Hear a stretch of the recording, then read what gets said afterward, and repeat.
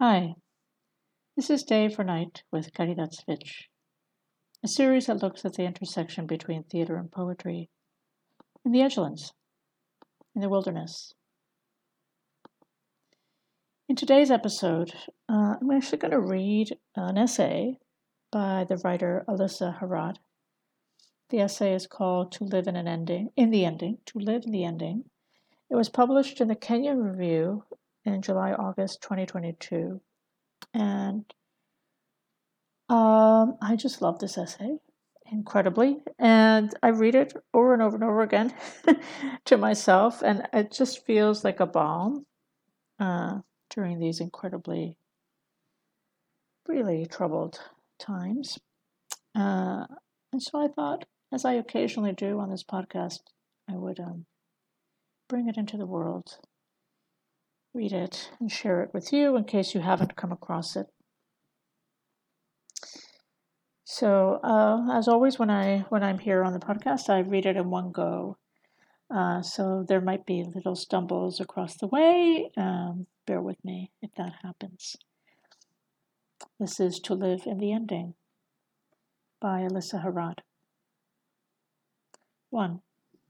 The first time. The first time I saw the world end, I was 8 years old. It began peacefully enough.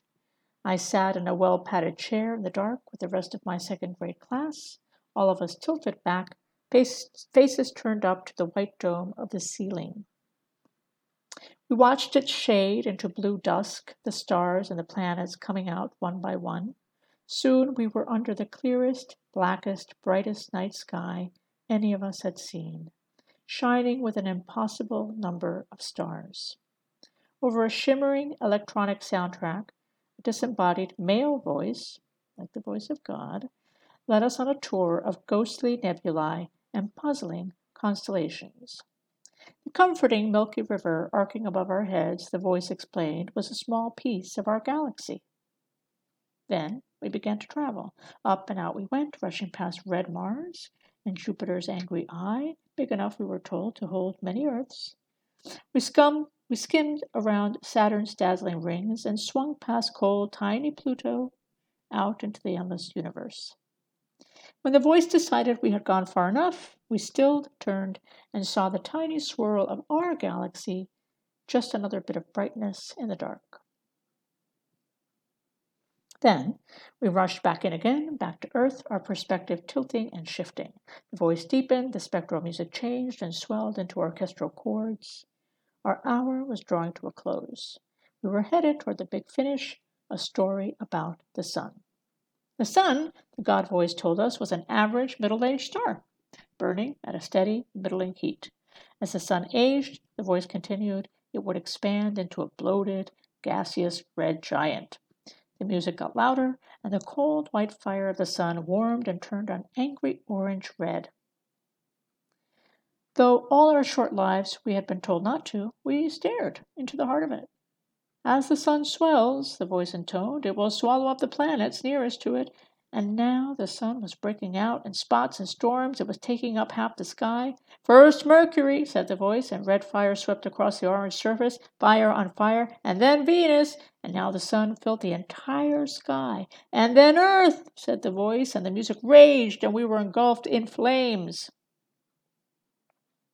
Late that night, long after I'd been sent to bed, my little brother heard me crying and ran upstairs to tell my father, who came into my dark room and sat on my bed to ask me why. Don't worry, he said when I broke the bad news. That won't happen for a very long time. How long, I wanted to know. Millions of years, he said, then added, you and I will be gone by then. Which is how the first time I mourned the end of the world became the first time I hoped I would die before it happened. 2. The end of the world walks into a bar. Now, 35 years later, it's 2013, I'm sitting in a Brooklyn bar with a writer friend, arguing about the end of the world. The apocalypse, my friend insists, is the wrong story to tell about climate change. It's self-serving, exploitative, clickbait rhetoric that both paralyzes people with fear and excuses them from action. Many, many people will die, he says bitterly, but the world will not end. It may be irreparably changed, but will go on without us. He drains the rest of his beer, brings the empty glass down on the bar, hard and fast.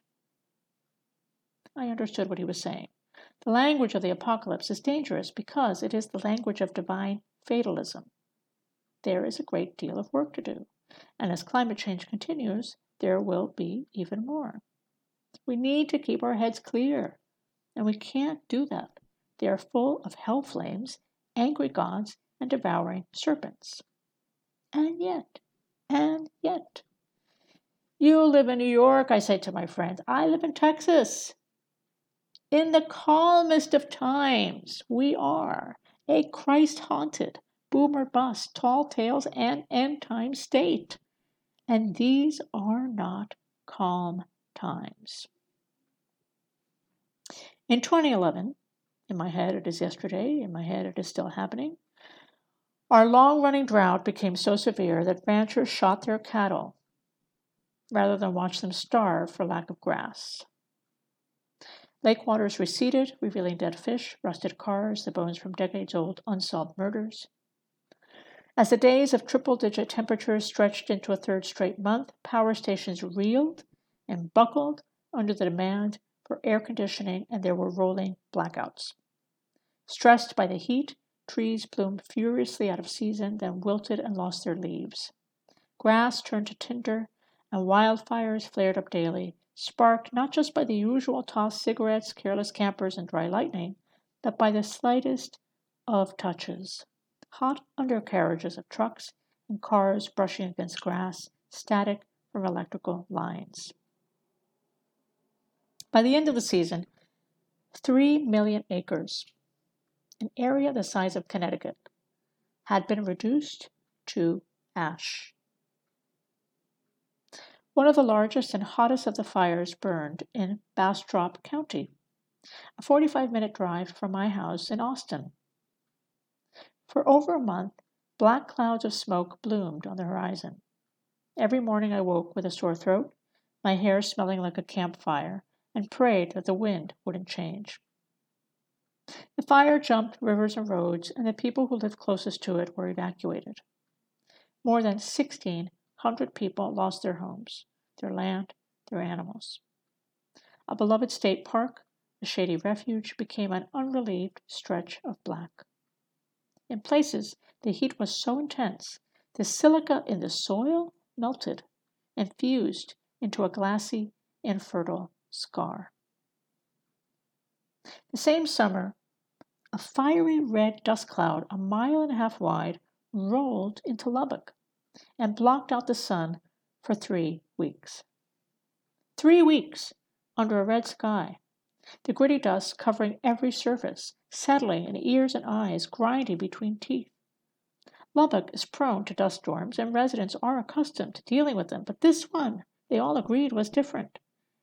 In the local paper, a man caught outside when the cloud rolled in described the speed of the change. The way the sky was blue, then red. The way a street full of houses disappeared in seconds, swallowed by the dust. It felt, he said, like the end of the world. Now, even as I'm telling all this to my friend, I realize that New York has its own version of this story, that while I am remembering drought and fire, my friend is remembering wind and water, rivers flooding their banks, the sandy, driven sea slamming into the shore. I think of a photograph I saw. A Manhattan subway elevator, doors open, a wall of water pouring into the station, and another taken by a friend a block away from her West Village apartment. The front wall of a building shorn away by the storm, the apartments inside exposed, beds, wallpaper, an old TV, a dollhouse of disaster. I am not sure I know how to unbraid the language of the apocalypse from all this and still have a voice left to speak to you. 3. Lettuce. And yet, just outside the apocalyptic frame is another story about 2011. One I don't know where to put. One I always tell. In the middle of that Texas summer of drought and fire, I went to the grocery store.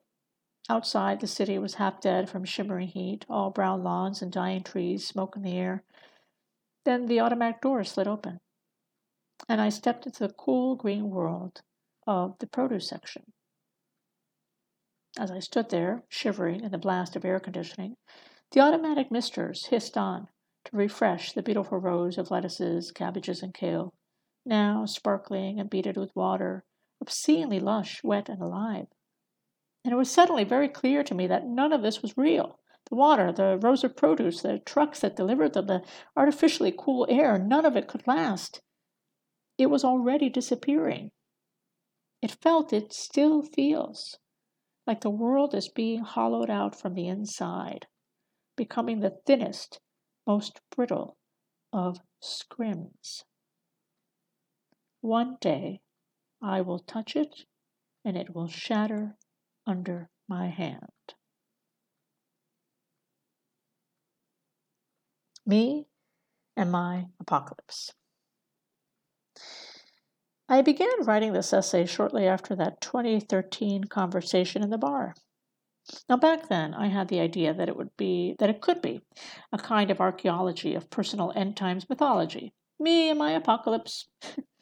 I wanted to go beyond the shared Hollywood lexicon of end time fantasies, the arrival of alien beings, the rock or comet or missile hurtling toward us from space, New York drowned, New York blown up, LA swallowed by earthquake or tidal wave, LA in a perpetual post-apocalyptic reign.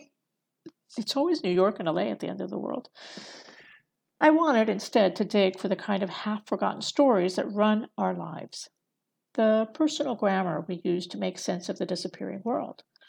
Maybe then I thought I could find a language beyond the rhetoric of apocalypse. I began by making a list of every time I had been told the world would end. I remembered hazily my fear of the growing hole in the ozone layer, which I envisioned as a hungry black spot devouring a golden fog that enclosed Earth. I remembered vivid nightmares about acid rain, which had gotten mixed up in my mind with the all-devouring thread from Anne McCaffrey's dragon fantasy novels, silver rain hissing through the great pine forest, leaving nothing but burned black skeletons, like the ones I saw after summer wildfires ripped through the Idaho trees of my childhood. I remembered most of all the fear of nuclear war that accompanied me all through my 1980s adolescence. And by the time I was 11, I knew that the Russians had missiles pointed at us. There were maps, like the flight maps in airplane seat pockets, that showed the trajectories of the missiles from Russia to the US and vice versa. Long overlapping arcs that never came anywhere near Boise, but that were me anyway. By 14, I had seen film footage of mushroom clouds. My friends and I pretended, half believed, that the huge round concrete structures in the park where we hung out were missile bunkers. By 16 and 17, I knew a little of what the U.S. had done to Hiroshima and Nagasaki. Nuclear disaster was the story underneath all the Hollywood stories, moving from government to the movies and back, in an endless, self-enforcing loop. The only defense plan on offer, nicknamed, for a space movie co-starring 2 robots. I was shocked when the nightmare of nuclear apocalypse came roaring back to life in the early days of the Trump administration, but I shouldn't have been. Trump never truly left the 1980s, just as Reagan never stepped outside the Manifest Destiny story of his days as a Hollywood cowboy. It's an easy step from these fantasies to unimaginably rich white men building private rockets to launch themselves into space. I wonder if they grew up hearing the same story I heard in the planetarium all those years ago. The story of a devouring sun and an earth destined to be swallowed. 5. Bay windows and bookshelves. Another memory kept nudging at me, sitting uneasily next to the bombs, holes, and devouring rains on my list. Over and over again, I saw in my mind one of the round wooden tables at the edge of my college dining room where I took refuge from the long communal tables in the center. On it was a copy of Boston's gay newsletter, Bay Windows.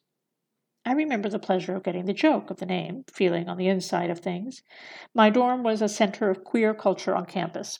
I was 19 and nearly in love with a world that would mark me deeply in the years to come. Eager to learn, I picked up the newspaper and began reading it. It was 24 pages long. I do not remember the first 8. The next 16 were obituaries, page after page of tributes and death announcements. It took me a moment to understand what I was reading. I kept turning the pages, waiting for the section to end.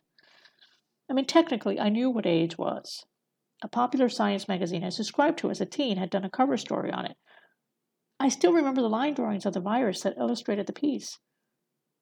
But I was straight, white, and middle class, and I had been living far away from the waves of loss, grief, anger, and activism that rocked America's queer urban centers. I didn't personally know anyone who was sick or dying. Or so I thought at the time. In many ways, those 16 pages were the first real news I'd received of a story that is still coming down to me in waves of absence, truncated possibility, marks left on the lives of friends as the global AIDS pandemic continues. The story of how the AIDS pandemic played out in the United States in its first decade and continues to play out globally offers as much or more insight into how and why the world might end than any of the end-time myths and realities of my childhood and adolescence. The fear, confusion, and denial of the general public, the vicious lies and disinformation campaigns of those in power, the way some populations were shielded from harm, while those who bore the worst of the pain and loss were blamed and stigmatized, the war between politics and science, the fact that the basic research needed to intervene could have been completed long ago, the fact that the majority of the death, loss, and suffering was caused by human cruelty and greed, the wild creativity, rage, persistence, pain, and tenderness of those who fought for recognition, care, and action. It's all too familiar. But what I really want to say is this. When I finally turned away from the more obvious catastrophe narratives, and it did feel like a physical pivot, I could see what should have been clear to me all along. World's end all the time. World's end all the time. It was the thing for a few years in my corner of the literary world to speak urgently about the need for a literature of climate change. The job of the writer, their argument went, was to help readers imagine the unimaginable, to fill a shelf that was bare. But the shelves I could see now were not bare. They were crammed, full of stories written by survivors of lost worlds, the literature of diaspora, of genocide, of indigenous worlds, of migration and gentrification, of colonization, of lost cities and shattered ideals, the literature of forgotten languages and recovered myths. There are countless post-apocalyptic peoples, and they have been trying to tell us what it is like to lose a world for a very long time. 6. And then we wept.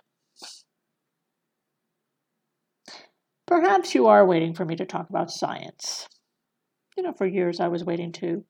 I felt I had to master the literature before I could say anything about climate change, but when I tried to read the latest reports, my eyes slid off the page, glazed over, filled with the fog of apocalypse. I sought out headlines that confirmed my nightmares, then turned away, impatient with the details, eager to get back to the work of fear and mourning.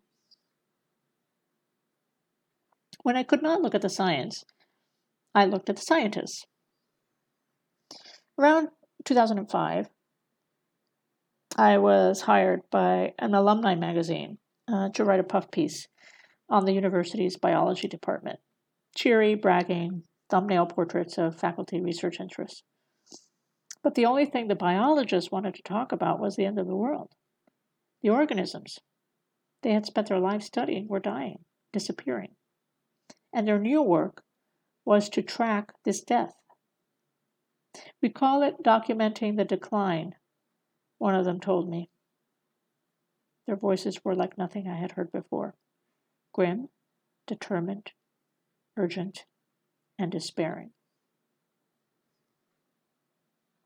After that, I began listening for the sadness of scientists, the flashes of anger and grief breaking through their empiricism, their carefully rational public voices. It was a sound that got louder and louder until finally it filled the 2016 Washington Post headline. And then we wept.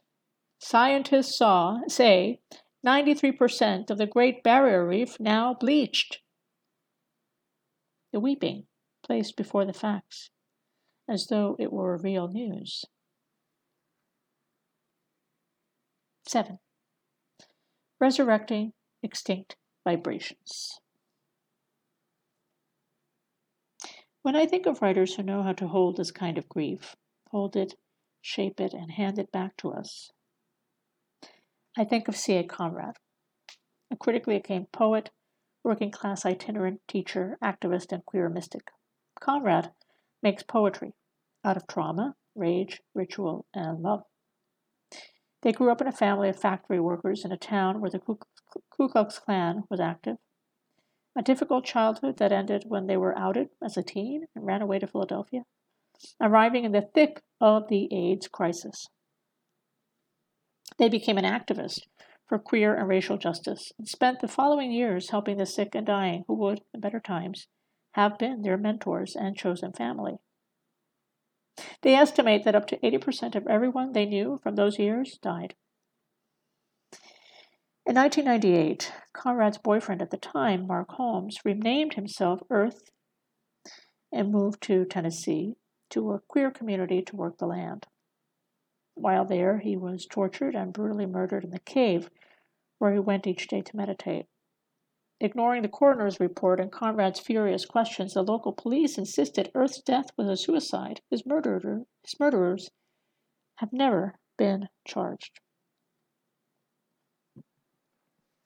In an interview with David Naiman for the Between the Covers podcast, Conrad describes making the connection between what happened to Earth, who was bound, beaten, and burned, and the way humans have treated our planet. They wanted to write from this place, they told Naiman, but didn't want the work to stay in the horror. How is it possible to stay with the trouble without staying in the horror? For decades, Conrad's answer has been to bring themselves back to the radical present of their own body through ritual. For their most recent book, Amanda Paradise, Resurrect Extinct Vibration, they began by assembling field recordings of animals who had gone extinct or nearly extinct within Conrad's lifetime, making a card for each animal with its name and facts about its life, families, and habitats. Then they drove to Walmart's, those contemporary consumer embodiments of manifest destiny in all 50 states, often stopping to spend the night. To entice travelers to shop in its stores, Conrad explained to Naiman, Walmart allows people to camp in its parking lots. And each night the parking lots fill with a mix of high-end campers and homeless families living in their cars. To perform the ritual, Conrad plays field recordings, returning the coos, grunts, wails, calls, and songs of the disappeared and disappearing animals to the air. They bathe in the sounds of extinct vibrations, moving a set of speakers slowly up their body from foot to head before entering the Walmart, still listening to the recordings on headphones. Moving in spiral against the grid of the aisles, they walk until they reach the center of the store, and then kneel or lie down to write, remaining open to whatever interactions might arise from being a large, queer, glittering body on the floor of a Walmart during regular store hours. On Earth, Conrad tells Naiman, the sounds of animals are rapidly being overwhelmed by the sounds of humans and their machines, and we are affected by these missing vibrations without knowing it. As evidence, they offer the rapture they feel when listening to the field recordings in spite of never having seen many of the animals in person. Conrad is troubled by this pleasure, an ambivalence they associate with the guilt of having so far survived the AIDS pandemic. The animals are not coming back, they say. How can we find a way to love the world anyway? Then Naaman plays the sound of baby rhinoceroses, and it's such a funny, tender, surprising sound. The two of them can't help laughing. Conrad's rituals, like most rituals, contain an element of absurdity. It would be easy, in the midst of our ongoing emergency, to ridicule them, dismiss them as useless, or even critique them as wasteful. All those fossil fuels burned on the road. But I think it's a mistake to judge what Conrad calls the ancient technologies of poetry and ritual by the standards we use for direct action. The kind of work Conrad does is crucial to witness, memory, and survival. They help us grasp what is otherwise beyond our understanding: love, death, and hyper objects. As a mystic and a poet, Conrad intercedes on our behalf, reconnecting us to worlds we may not even know we've lost. For another part of the Extinct Vibrations ritual, Conrad distributed the cards he made about the extinct animals at random around different cities. If you find one and write to the email address on the card, you will get a reply from Conrad, written in the animal's voice, the poet as medium channeling the dead. 8. Red clocks and Chinese boxes. Lenny Zumas's novel, Red Clocks, is set in the United States where abortion and IVF have been outlawed. Fetuses have been granted full rights of personhood, and a pink wall has been erected between the U.S. and Canada to stop women from crossing the border to access reproductive care. Though it was labeled a dystopian novel, the world it describes is almost exactly like our own. In fact, our world has grown more like that of the novel since its publication in 2018. There are no blasted landscapes, no red cloaks, and no villains. In fact, it is a very funny book, raucous and lyrical as well as heartbreaking. Like most laws, the policies Zumas explores remain in the deep background of our characters' lives until the moment they don't, at which point they officially and impersonally enact the violent strictures that change everything. I came to Red Clocks after witnessing the 2017 session of the Texas legislature. By witnessing, I mean I spent hours at the Capitol listening and writing things down, while the kind of laws Red Clocks deals with were made in real time. A series of misogynist, faux pious outrages that included legislation forcing women who miscarry to bury their fetuses. Many miscarriages happen so early that the word is a misnomer, in a cemetery. I was neither a journalist nor an activist, but once I started watching, it seemed important to continue, and later, when I began to feel frozen, numb, mute, it seemed impossible to stop. Red Clocks was the first thing that broke through that smothering horror for me. But the control of women's bodies isn't the only thing happening in Red Clocks. There's another story running in the not-so-deep background. Whales, oceans, polar ice, rain, herbs, and trees fill the book's pages. The natural world competes with the human one for our attention, and the line between the two often blurs and dissolves. Then there is the siren. Again and again, the blare of a tsunami warning system interrupts the thoughts of the characters and the forward motion of the narrative. The threat of natural disaster hovers around the central story, framing it, filling the margins, pushing the metaphor of the title away from uteruses and toward countdowns and alarms. We are warned and warned and warned, and though it happens at regular intervals, it feels like a surprise every time. It's that tsunami siren and its relationship to the rest of the novel that haunts me now. Situated in the deep background, framing the whole but continually breaking through into the present, it offers a way to think about the end of the world not as a singular, explosive event, something true only from the long view of geological time, but as a Chinese Bach or a Matryoshka doll. In a time of climate emergency, we live in a series of nested crises. When we emerge from one, the larger one is always there waiting for us. And inside the big troubles, the global rise of fascism, a kleptocratic presidency, white supremacist police violence, concentration camps on our southern border, a pandemic, the smaller crises of ordinary human life continue. A broken heart, a sick child, the rent falling due. All of it framed, structured, intensified, and continually interrupted by the ongoing alarm of the climate crisis. Most of Amanda Paradise is also a Chinese box narrative, or a narrative of a Chinese box life. After 7 years of near constant travel, C.A. Conrad writes, I pulled myself off the road when the COVID-19 pandemic struck in 2020. For several months, I stayed with my old friend, Elizabeth Kerwin, a fellow survivor of AIDS from Conrad's Philadelphia days, and now their second plague sister. Many of the book's poems were completed or written in that period, and 3/4 of the book is comprised of a single long poem, 72 Corona Transmutations, in which the COVID-19 pandemic, climate disaster, and C.A. Conrad's memories of friends lost to AIDS mix, compete, rhyme, overlap, and echo.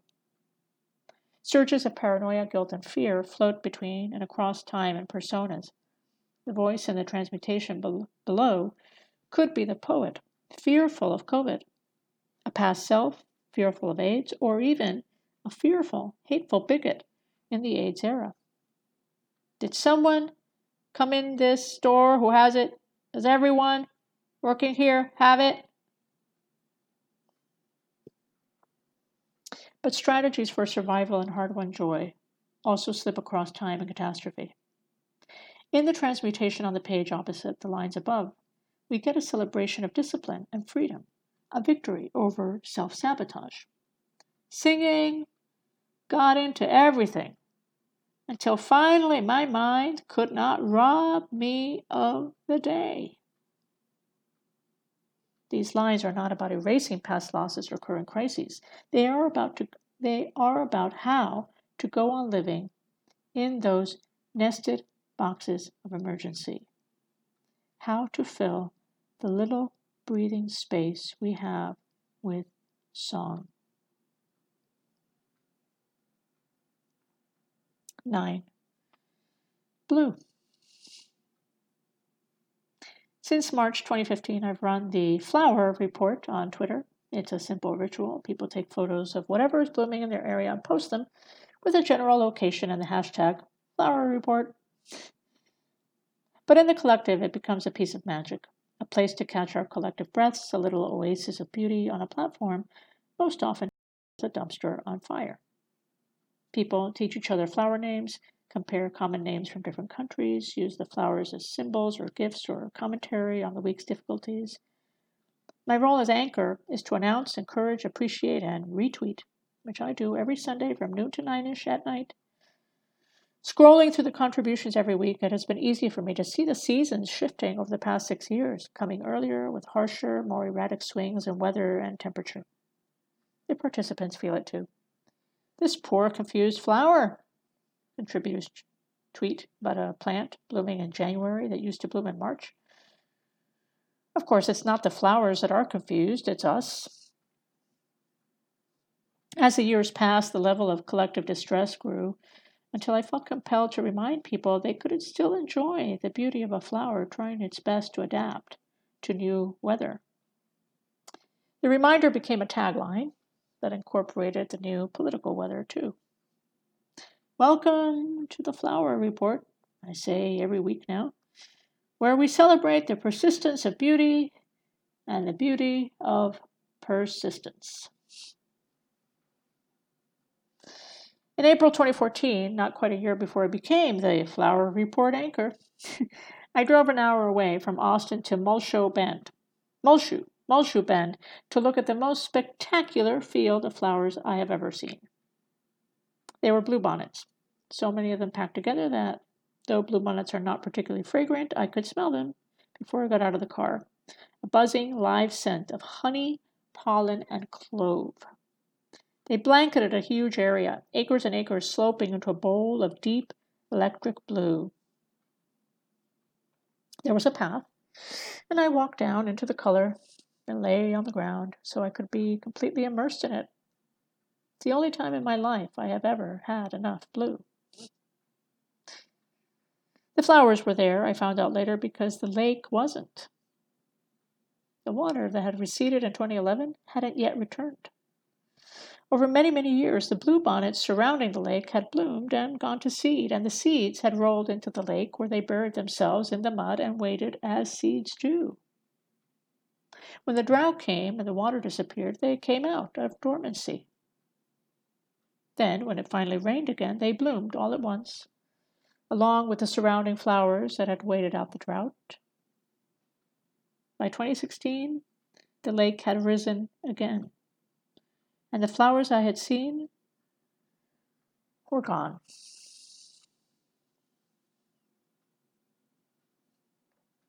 The cracks.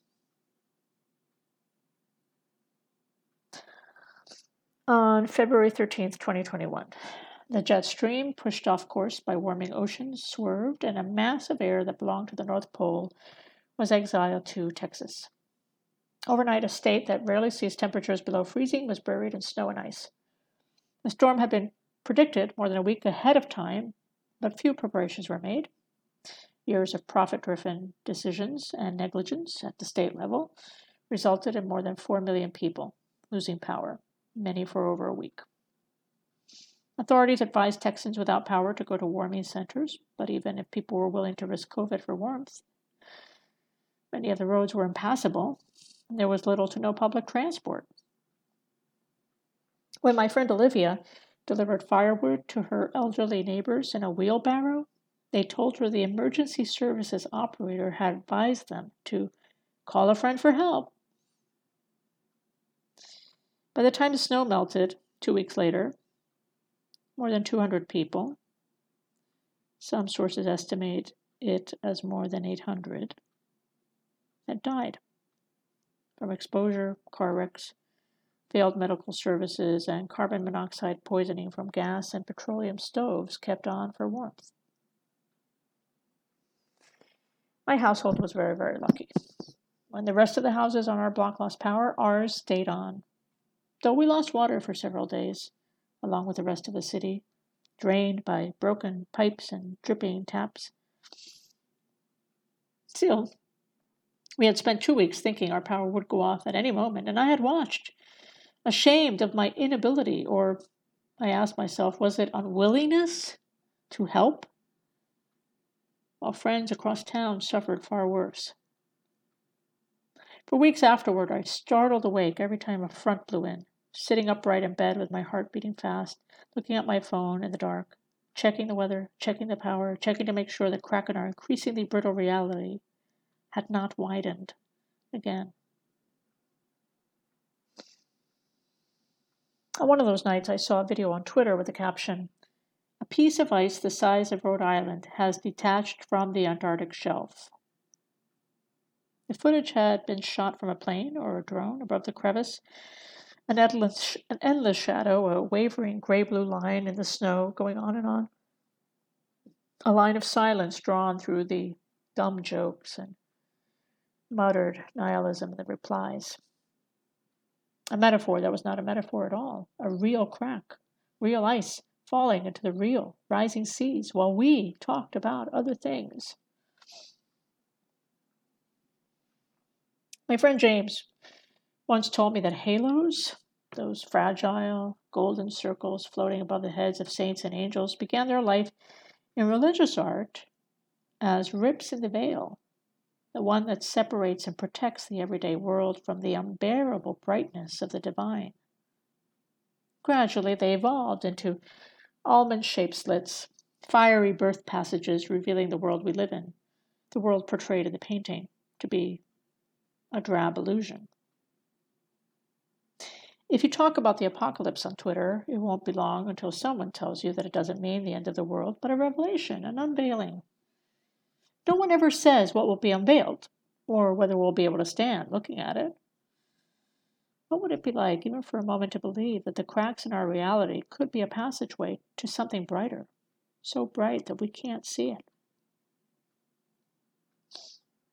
James is the head of the Public Defender's Office for Far West Texas, the only office of its kind in a rural territory twice the size of Maryland. At the beginning of the pandemic, he understood immediately what COVID would mean for incarcerated people and worked with a sympathetic judge to get almost everyone out of the local jail. Then he pushed successfully for an online court system. In an area where simply showing up to set a court date can cost a client 3 days' pay or their job, the result was a dramatic increase in compliance. Though he lives between the huge new wind farms and the new natural gas fields, James lost power for a full 2 weeks during the storm. The lights stayed on at the courthouse. James went on working. James loves to talk with me about his cases, but there are some things he won't tell me, or rather, things he knows I do not want to hear, because it is his job to defend those no one else will defend, which means the guilty as well as the innocent, the vicious as well as the hapless. He works, you could say, with those who fall through the cracks. And he works in the cracks of the system, under the radar, in a place too far away from the center of the things to come under scrutiny. He's not the only one I know who works like this, within but against a violent system, quietly, in an obscurity that makes the work possible, trading purity for efficacy, jimmying open the places where the edges don't quite come together, to make room for a few more people to breathe. I can't bring myself to believe in a future world bright enough to justify losing this one anymore. Then I can believe in a single explosive apocalypse or a hero who will rescue us at the last minute. But I trust this kind of work. Ephemeral, repetitive, compromised, jerry-rigged.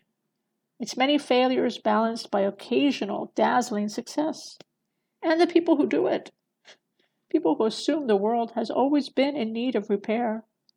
People for whom the question is not whether or not the world is ending, but what to do next. I am not getting anyone out of jail. I am only watching, listening, and writing things down. I am only looking for a way to tell the story of this ongoing ending we're living through in a way that gives us a little room to breathe. But long ago, I cast my lot with an already broken world in need of tenderness and repair. And that is still the world I love. The world I will continue to love as it disappears and changes into something I can't quite recognize.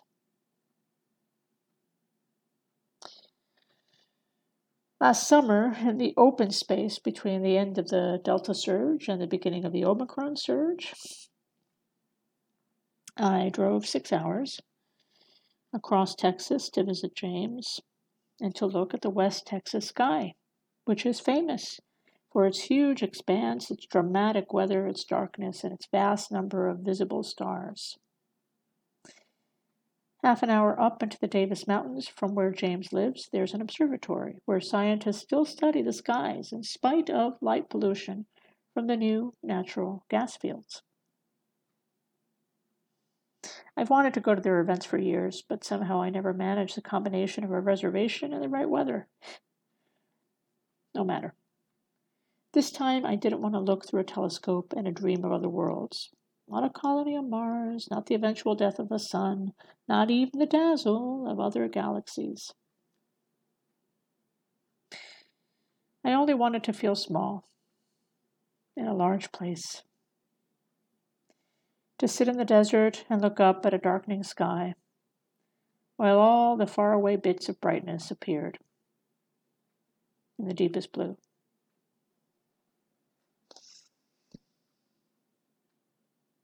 And that is To Live in the Ending by Alyssa Harad.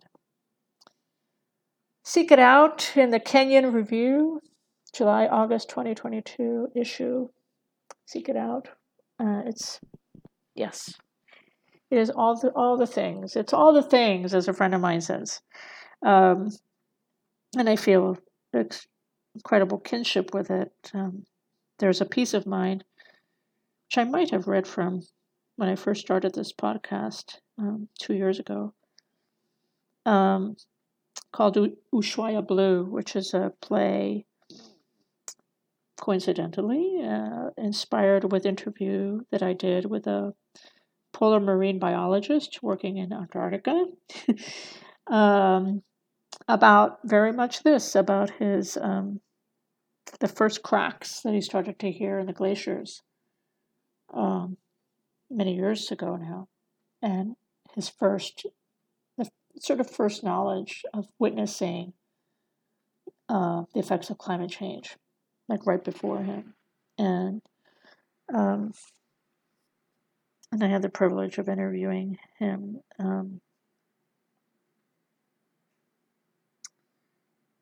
And then writing a play sort of inspired by those interviews. But I think a lot about, and that play is a lot about listening to the earth and about the sound waves of the ice, and about moving to the tempo of the sound waves of the ice and trying to find a new way forward. And it's also about indigenous law, the idea of worlds that have ended, and kind of witnessing those worlds that have ended and telling those stories. So there's so much in this piece that I was just like, oh my, all these kinships that I'm feeling. But also in general, I just think it's beautiful work and wanted to share it with you. Because, I don't know, whoever's out there, you may not be reading the Kenyon Review for all I know. So this might be a good time to start if you haven't. Anyway, I just want to thank Alyssa Harad for beautiful writing. And to say that, as always, here we are in this theater, in this place where you and I are in the dark, and I here am wondering who you are. Thanks for listening to Day for Night.